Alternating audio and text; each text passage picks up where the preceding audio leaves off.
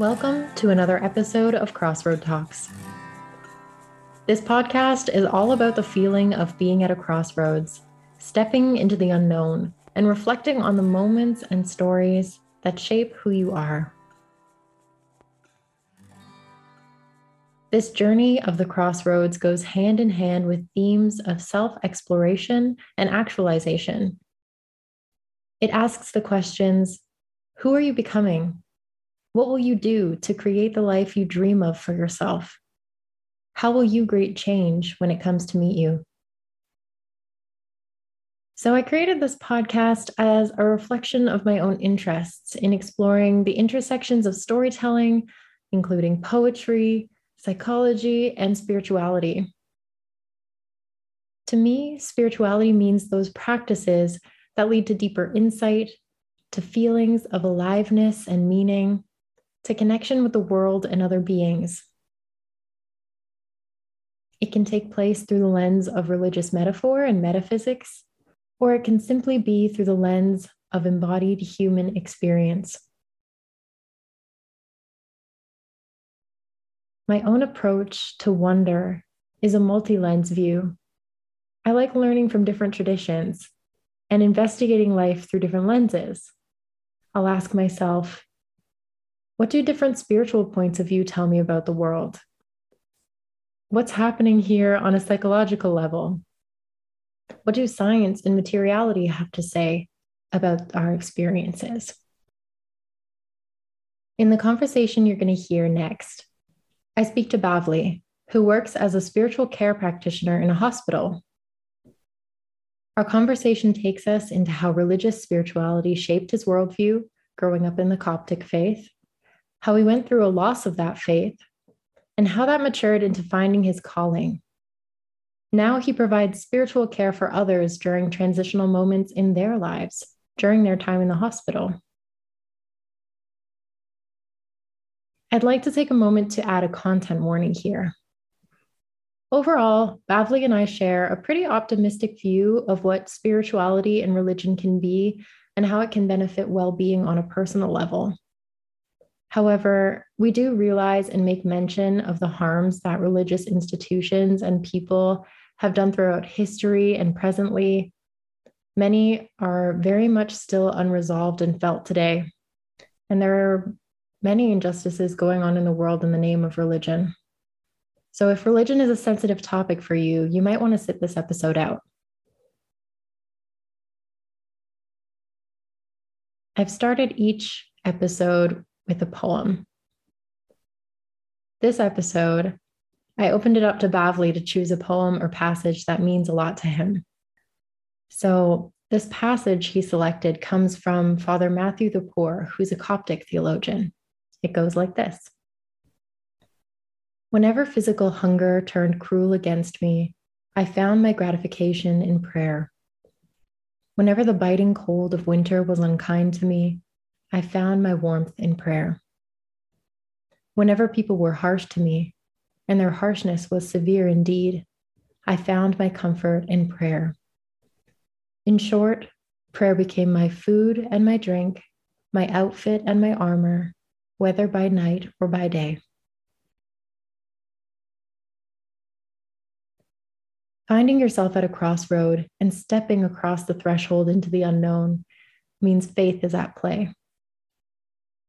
The expression, a leap of faith, comes to mind for these moments when we let logic subside and open ourselves up to possibility. This concept of faith as it relates to spirituality is what Bavli and I talk about in the conversation you're about to hear next. He begins with his reflection on this passage, and then we dive into the fuller story of how he became the person he is today.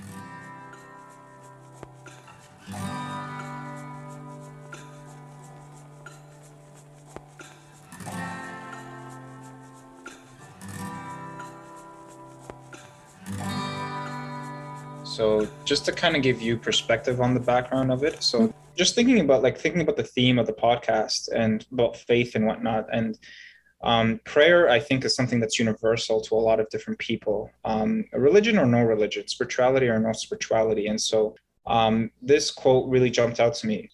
I think it's simple enough, beautiful enough to kind of capture the essence of prayer, and prayer not being something that you just kind of do as a routine, but as a way of life.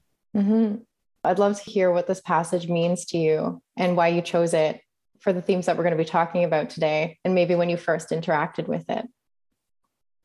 It's an interesting quote that really resonated with me, because when I first read it, I almost romanticized it a little bit too much than what it's really trying to say. I think what he's saying here is that no matter which way his life unfolded, and no matter what kind of sufferings he had to deal with, the one thing that really did give him comfort was prayer, right? And prayer, we as a society, I think we kind of understand prayer as, well, let's ask God for you to get a good mark in school, or please help me with this job interview so I can get this job. It's always asking for things. And I think it had an impact on me when I first read this about 10, 15 years ago, because it changed that whole understanding of prayer for me. And it went from, literally offering or saying a prayer to, this is a way of life. And prayer is actually how we are meant to live with each other, right? And we kind of already have it set up in society that way. If you think about it, whether, let's say, we're at a funeral and we say, keeping you in my best thoughts, I see that as a form of prayer. Thinking about you today, good luck, that's a form of prayer. Trying to do good and help others, right? That is a form of prayer, right? And that's what prayer is. Prayer is meant to be all that is good and beautiful, bringing us together as one big community in the world. And when you're kind of isolated from all of that, then prayer probably loses its meaning or essence, right? When you find yourself in such a deep hole, you're probably not thinking about prayer, because you're not thinking that prayer can potentially get you out of this, right? And so if you shift your perspective on prayer and see it as a way of life, then you'll see that everything you do becomes a form of prayer, like quote unquote, a form of prayer. So I think initially that's why the quote kind of stuck with me, and it still does. It still resonates with me 15 years later. That's really lovely. I really like that you are interpreting prayer in this very practical way. And what we're going to be talking about today in terms of faith, I think in a really personal way that kind of shows up differently for each person. I'm really interested in talking about how that shapes the way that we move through our lives, how that lens can add an extra layer of meaning to our lives, how that shows up in decision making, because I think there is something to faith in the way that we kind of move forward into the unknown. And just like in this passage you shared, the nourishment we need can show up for us, whether, here it's represented as food and drink and warmth and kindness. And I think that, that's something that can be such a supportive force and feeling to have when we're moving through the unknown, which can feel very messy, which is also part of this podcast, is moving through the messiness of it all and not really knowing how things are going to end up until we can put that narrative on it later and see how it has shaped who we are. Yes. So I am really grateful to you for taking some time to chat with me today about your own journey and what you do. So to start off, I'd love to just get a little bit of an introduction to you and the work that you do now in your current role as a spiritual care practitioner and what that looks like. So my name is Bavli, and yes, I work as a spiritual care practitioner. It's been almost 7 years now I've been doing that. So a spiritual care practitioner is someone who provides spiritual and religious counseling and support. And that's not only just in hospital settings, it can be actually in any setting now. Even sports teams now are actually making sure that they have spiritual care practitioners on their teams to support athletes.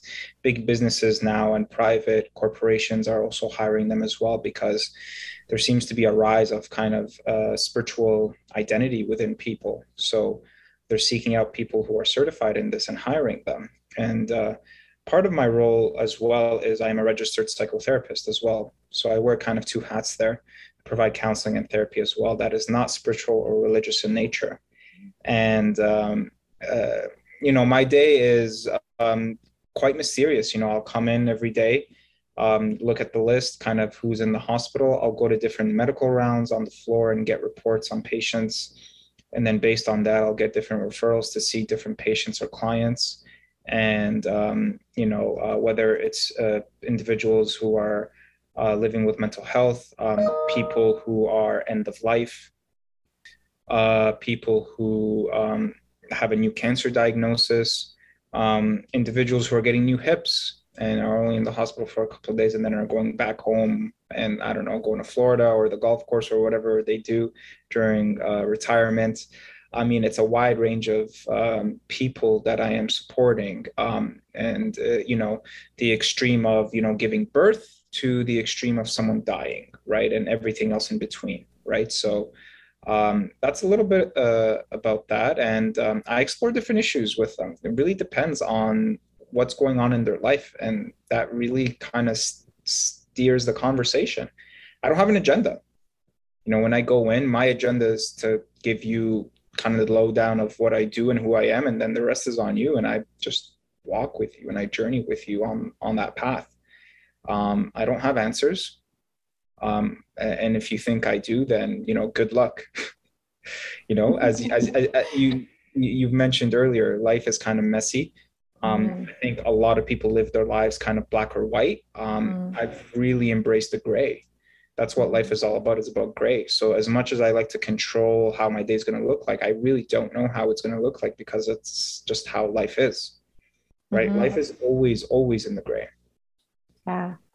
To dig a little bit deeper into something as well, what does that look like in terms of people showing up with a whole variety of different faiths?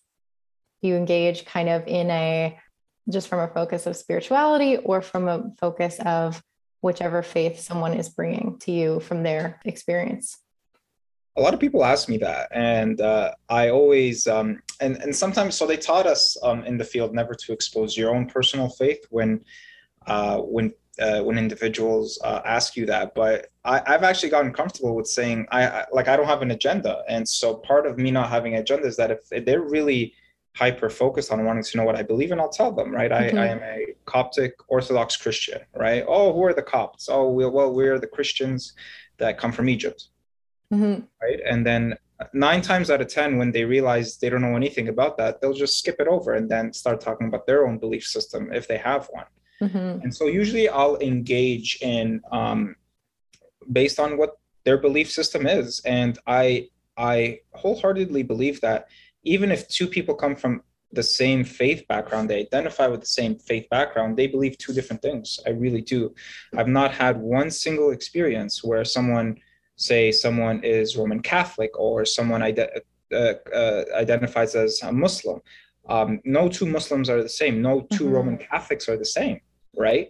Yeah. They tend to practice it very differently, however way that looks like. And based on that is where I will help to identify coping strategies that will support them, or try to, I guess, talk to them about things that are actually giving them pain and suffering. Right. I've met people who've told me they've been, sexually abused by priests in the Catholic Church.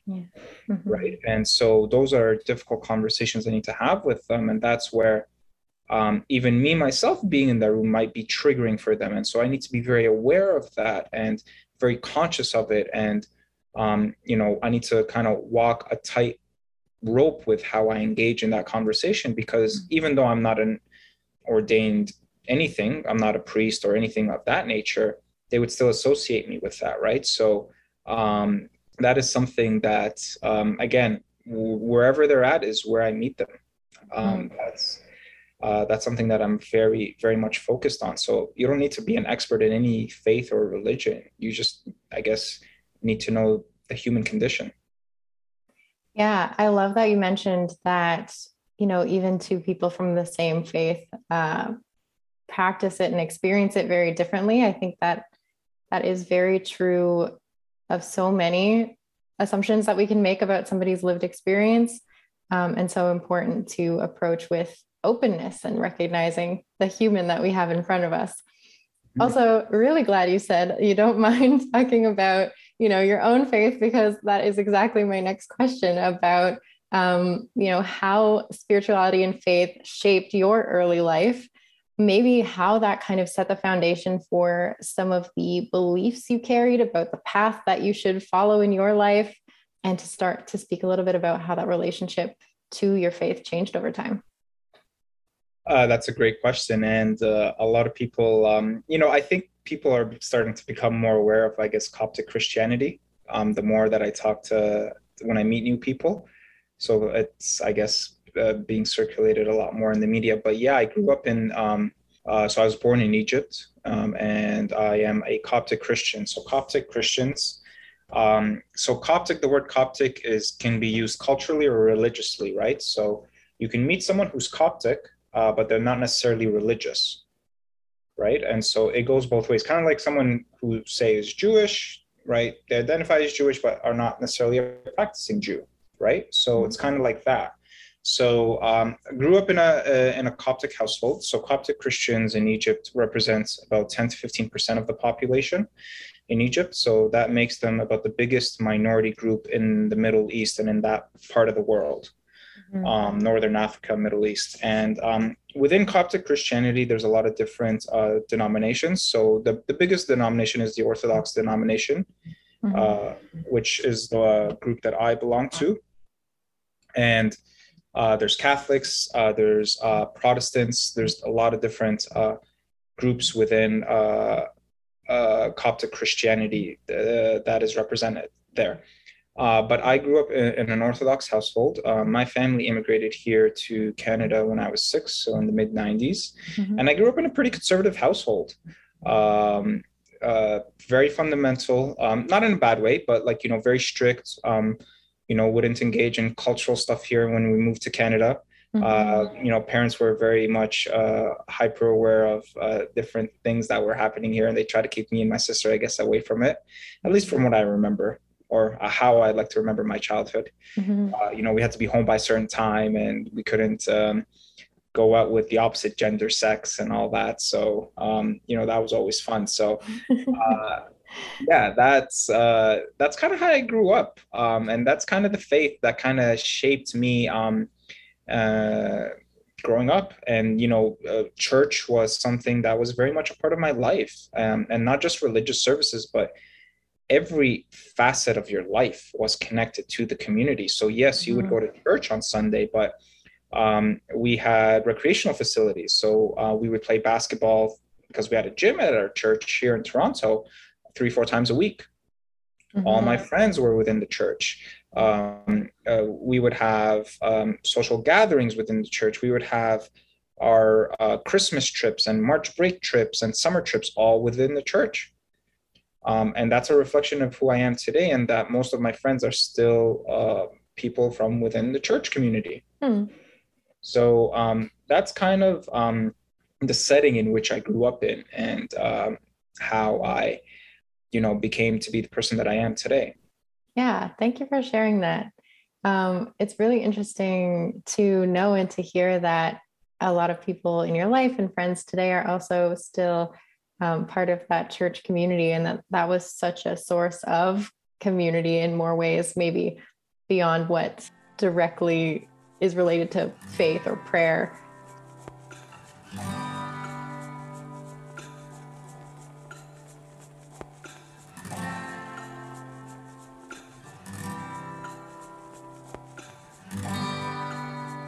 So you had shared with me that there was a time when you felt this disconnect from faith, or real challenging or loss of faith. So I'm curious to hear how that arose for you and what that time in your life looked like. That was when I went to university. So at that point, and I was I would be going to Sunday school, and I was a good Sunday school boy, and I knew all the answers. I knew how many disciples Christ had and all these other things. But so I went to York, and so I was doing my undergrad in history. And when you look back at life, everything is you see everything in retrospect, right? So I love history, but I didn't really know what I was doing with it. So I eventually got into teachers college because I was like, I love to teach, I love coaching. right? Basketball. I'm a big basketball guy. I love playing basketball and coaching basketball. And I did a little bit of that within my own church community. So when I went into history, and the only reason why I went into history because I had good teachers in high school that made me love history. Most people don't love history. It's boring. Yeah, a good teacher makes all the difference. Yeah, exactly. And it's this person colonizing this person and all that. It's very boring, right? So, but yeah, I had a good teacher. So, and part of the requirements was to take a humanities course to fulfill the degree requirement to get my history undergrad. So, I mean, I didn't know the difference between, my head and my ass back then, to be quite honest. So I looked at the humanities courses. I was like, oh, wait, there's this course called Christianity in Context. I'm a good old here. That should be a bird course. I know some dates and I know, all these other things that you thought you could just breeze through it. Exactly. I was like, this is not gonna, I got this. And so I actually had convinced a few of my other friends to take it with me who were in the arts. So we ended up taking it. Very good Christian boy. Yeah, exactly. I'm recruiting. I think York owes me some money for that. But so we ended up taking the course. And I mean, me personally, I would say 3-4 weeks into it, I came crashing down. From everything that I was ever taught, right? Because we started this course, and for example, they're saying things like, Matthew didn't write his gospel, or Mark, when we were looking at the Bible in Christian context, Matthew did not write his gospel, and Mark didn't write his gospel, and I'm like, what are you talking about? That's not how I understood it. I was always taught in the church that they did. So why are you saying this? And so it was interesting because I would say I fell in kind of like two holes. The hole of, okay, I started not to believe in everything that I was taught growing up. And then the other hole was, but I actually like what I'm hearing. So let's think this out and figure out what the hell is going on here, because something's happening here for me. Yeah. Right. And so I stuck it out, completed the course. I think I did end up getting an A in that course from what I recall, but it wasn't for the reasons of, it wasn't because of, I knew all the dates and whatever. I actually studied and, worked my behind off. So, and then I was like, no, something's happening here. But eventually that led me into kind of what I would have called back then atheism. Today I would call that more skepticism. And then I started to explore and ask myself, what's going on here? And then in retrospect, looking back at it, I was just losing my child faith. Kind of maturing into more of a rational and adult faith is what was happening there. Yeah, really interesting. I mean, we talked a little bit in past conversations that, I also at one time in my life went through this crisis of faith of, the things that I had been taught as a child growing up in the Catholic faith kind of being challenged and not really holding up to me and feeling them fall apart. But I feel like that skepticism, as you called it, or that process of going through doubt, again, can feel like a very uncertain process, but can actually, in retrospect, feel like a really important part of really understanding those things that do hold ground to you, or understanding them in the context of a kind of broader scope of the world. So really interesting to hear how that for you was this process of, like you said, going out of like the child faith into a more mature version of what that meant. So how did that then lead to you becoming the spiritual care practitioner that you are today? That's a great question. And a lot of people would not expect me to be in this position with all that happened, right? Someone who loses faith, someone who loses understanding. But again, in hindsight, I would say that skepticism is a good laxative for bad religion. What an image. Yeah, exactly, right? I still have to incorporate kind of the medical stuff in there since I work in but that's what was happening. I had just literally taken a laxative, which was, you want to term it skepticism, and everything kind of came out of me, and you kind of beat the bad religion out of you. So but I love the course that I took. So I was like, all right, let's see what's going on here. I took a few more courses, in the humanities and religious studies. And then I was like, hey, I need a few more to declare it as another major. So I ended up double majoring in history and religious studies in my from undergrad. Mm-hmm. The fortunate thing that led me, I guess, fortunate or not, I'm not sure, but there was no jobs in teaching Mm-hmm. at the time. So when I had finished school, when did I graduate? Around 2012. Mm-hmm. I was like, I have no idea what I'm doing, but I love religion. So I sought out a master's in it. I was like, let me study this a little bit more. Yeah. Mm-hmm. And so I actually ended up going to a seminary out of all places. Wow. And that's because I started reading their books. Some of the books that really were a big influence on me were two books that I read that they had published. One is called For the Life of the World by Alexander Schmemann. And the other one was Orthodox Prayer Life, which is where that quote on prayer comes from, Mm-hmm. the poor. And they were published by Sam Vladimir's Orthodox Press, which is by background a Russian Orthodox school, but they, over the years have become, I guess, American Orthodox, if I could put it that way. Mm-hmm. So I said, they had a great scholarship program. Back then, the dollar was 1 to 1, and I had some money saved up. So I said, hey, why not? 2 years of doing this. Let's go. So I ended up moving to New York for 2 years. Wow. Mm-hmm. Yeah, and it was very affordable. They made it very affordable for me, and it was very good. So I was able to go and study, and that experience truly and honestly did change my life. So if that story of what happened to me in class of kind of having that awakening was one change in my life, I would say being in that school for those 2 years really made me who I am today, right? Mm-hmm. The question. And that's when I found out about spiritual care and hospital this work that is done in the hospitals. But at the time I couldn't pursue it because money was kind of tight for me. So I told myself after I had finished my degree, when I come back home to Toronto, then I will pursue it. I'll pursue more studies. And that's what ended up happening. Got my degree.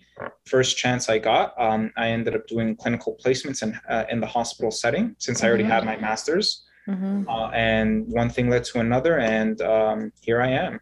That's pretty much the short end of the story, and that's how I pursued it. And ever since then, I've never looked back. I mean, this was really, if this is what people call a calling, then I found it. I really did, because it's something that I very much enjoy, and there's so many different layers of what I can do with this kind of vocation, from teaching students to seeing patients and clients at the bedside to administrative stuff. There's so many things and I enjoy it. I enjoy it all. So that's how I kind of got into it. And that was really a turning point, my education at that school down in Yonkers, New York. Yeah. Wow. I mean, I find, when you talk to me about what an average day looks like, and people from all different walks, whether it's students or, people who are bringing in new life, or, at the side of someone who's dying and saying goodbye to a life. Your work really inspires me, and I find it really incredible. So you mentioned that this was something of a calling. And I want to know if it felt like that while you were in the process of some of these changes, going to New York or coming back and pursuing another degree or pursuing these placements. Were there times that you didn't really know what step to make next? Did it always feel very clear? How did your experiences and your faith shape how you approached change and those choices?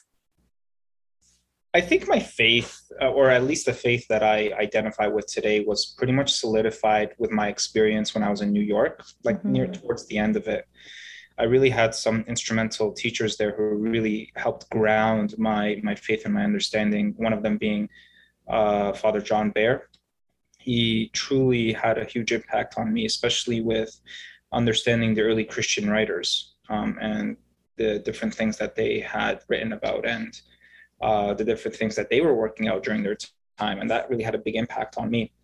I would say that right away when I found out about this kind of vocation, when I was there, I was set on it.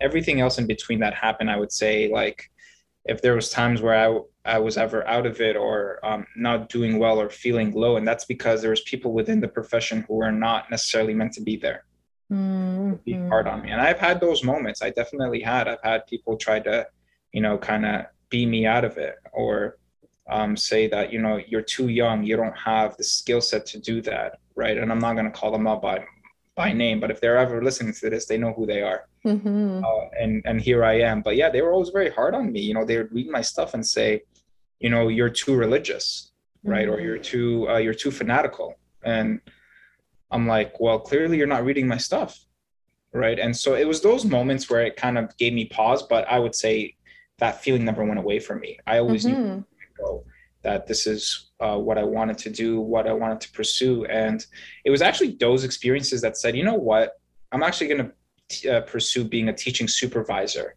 because I want good supervisors out there. I don't want these supervisors to be teaching students. And the ironic thing is a lot of them ended up leaving their places of employment, whether they were let go or left on their own volition, ironically enough, because they were not appreciated.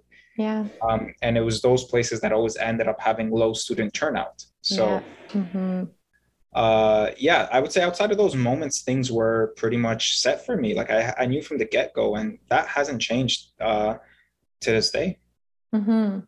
Yeah, that's pretty incredible. I don't know that everybody has that feeling of such a clear guide to what they're working towards. Did you have kind of a vision of how that role would play out that kept you anchored, even when people expressed their doubt in you or were hard on you? I mean, the opposite of that is true, where I had people doubting me, I had people believing in me and pushing me, right? So my former manager at my place of employment in Scarborough, Ajith, he was someone who really supported me during that time. So, shout outs to him for always believing in me, no matter what I was going through. It was people like him who were in my life that really helped me and anchored me to, keep a calm mind and to reflect on what was happening. The biggest thing in our profession, in what we do, from all the competencies that we study and we have to constantly be engaged in, I would say the most important one is self-awareness. So he always kept me on my feet, saying, just be self-aware of your feelings and emotions, what's going on with you and why are you reacting this way, right? And he was always the one to kind of keep me honest that way. And I think if it wasn't for him, I don't know where I'd be today. That's something that I had good people. There's so many to name, but I would say he was the one person who was involved with all these interviews and everything that I'd gone through that went negatively for me. That he was an anchor at that time. That's awesome.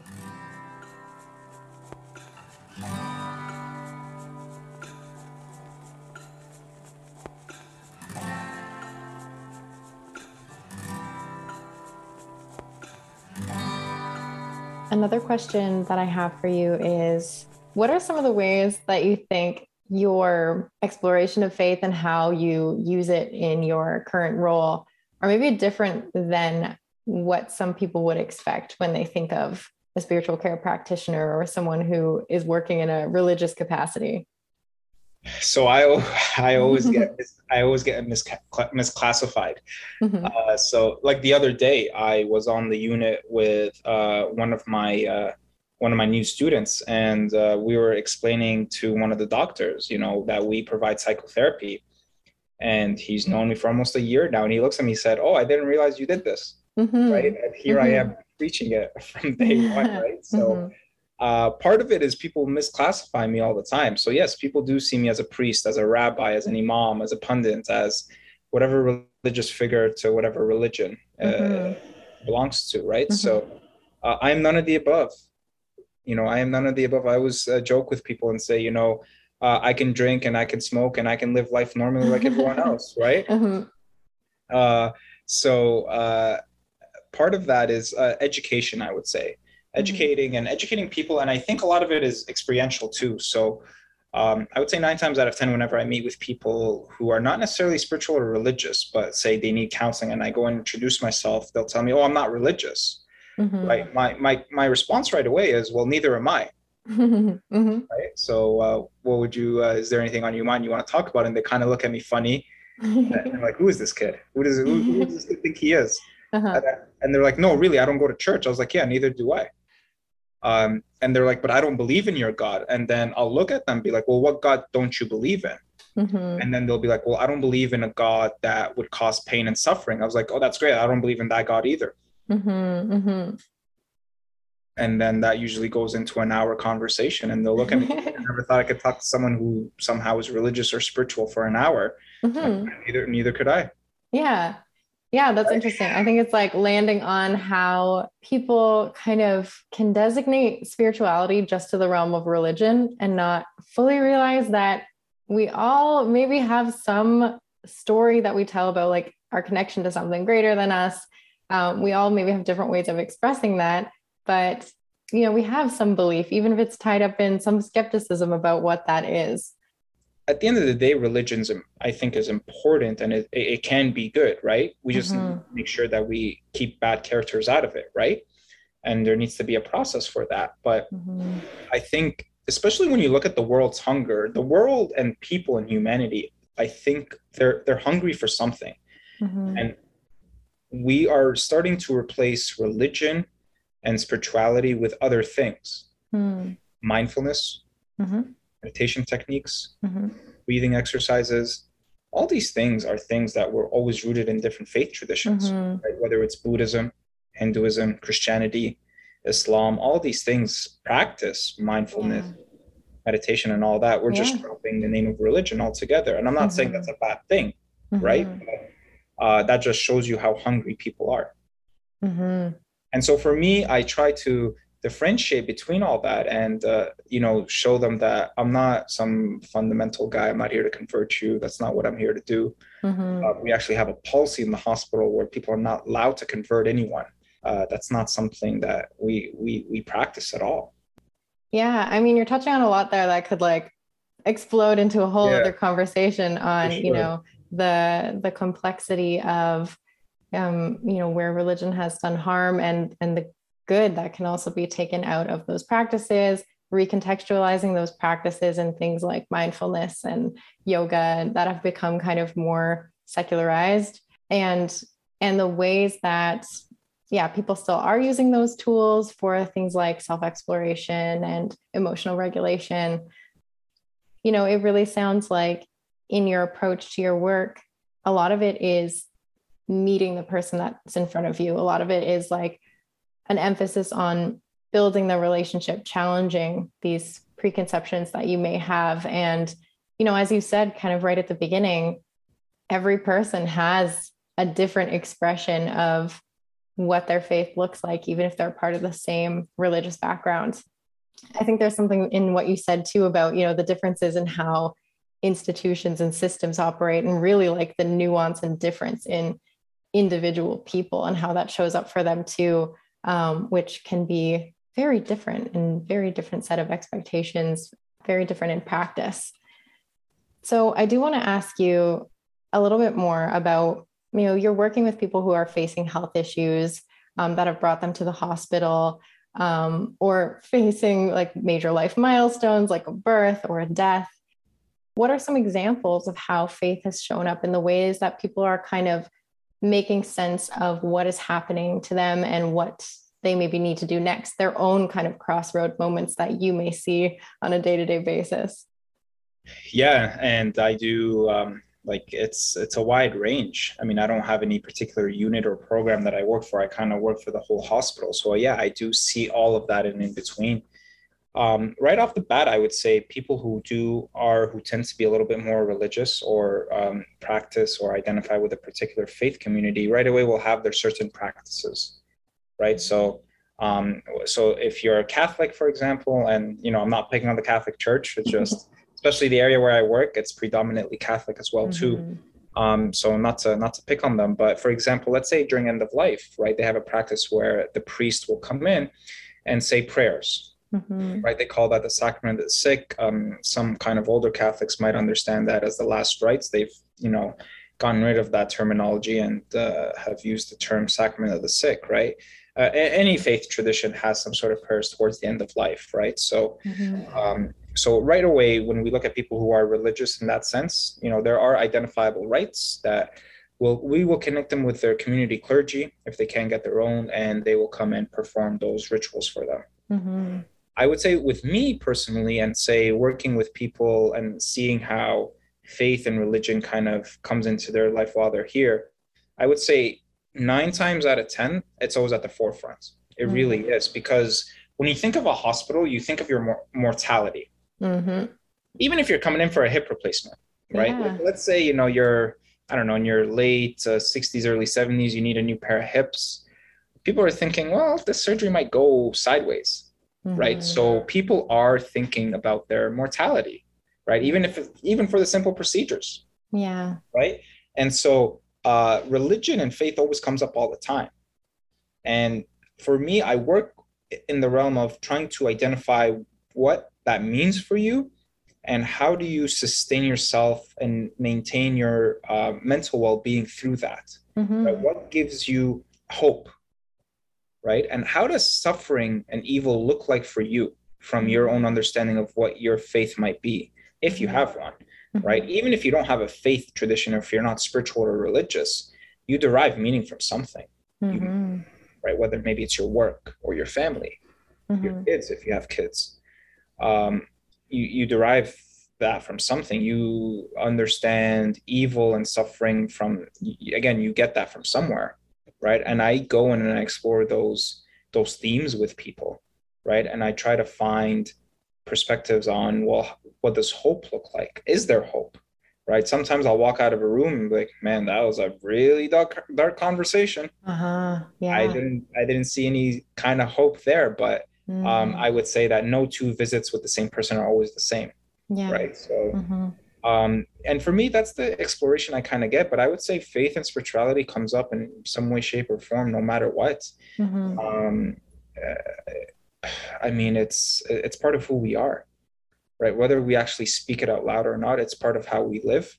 We derive evil and good from something, right? So, and for me, that's something that's very important that I try to explore at the bedside.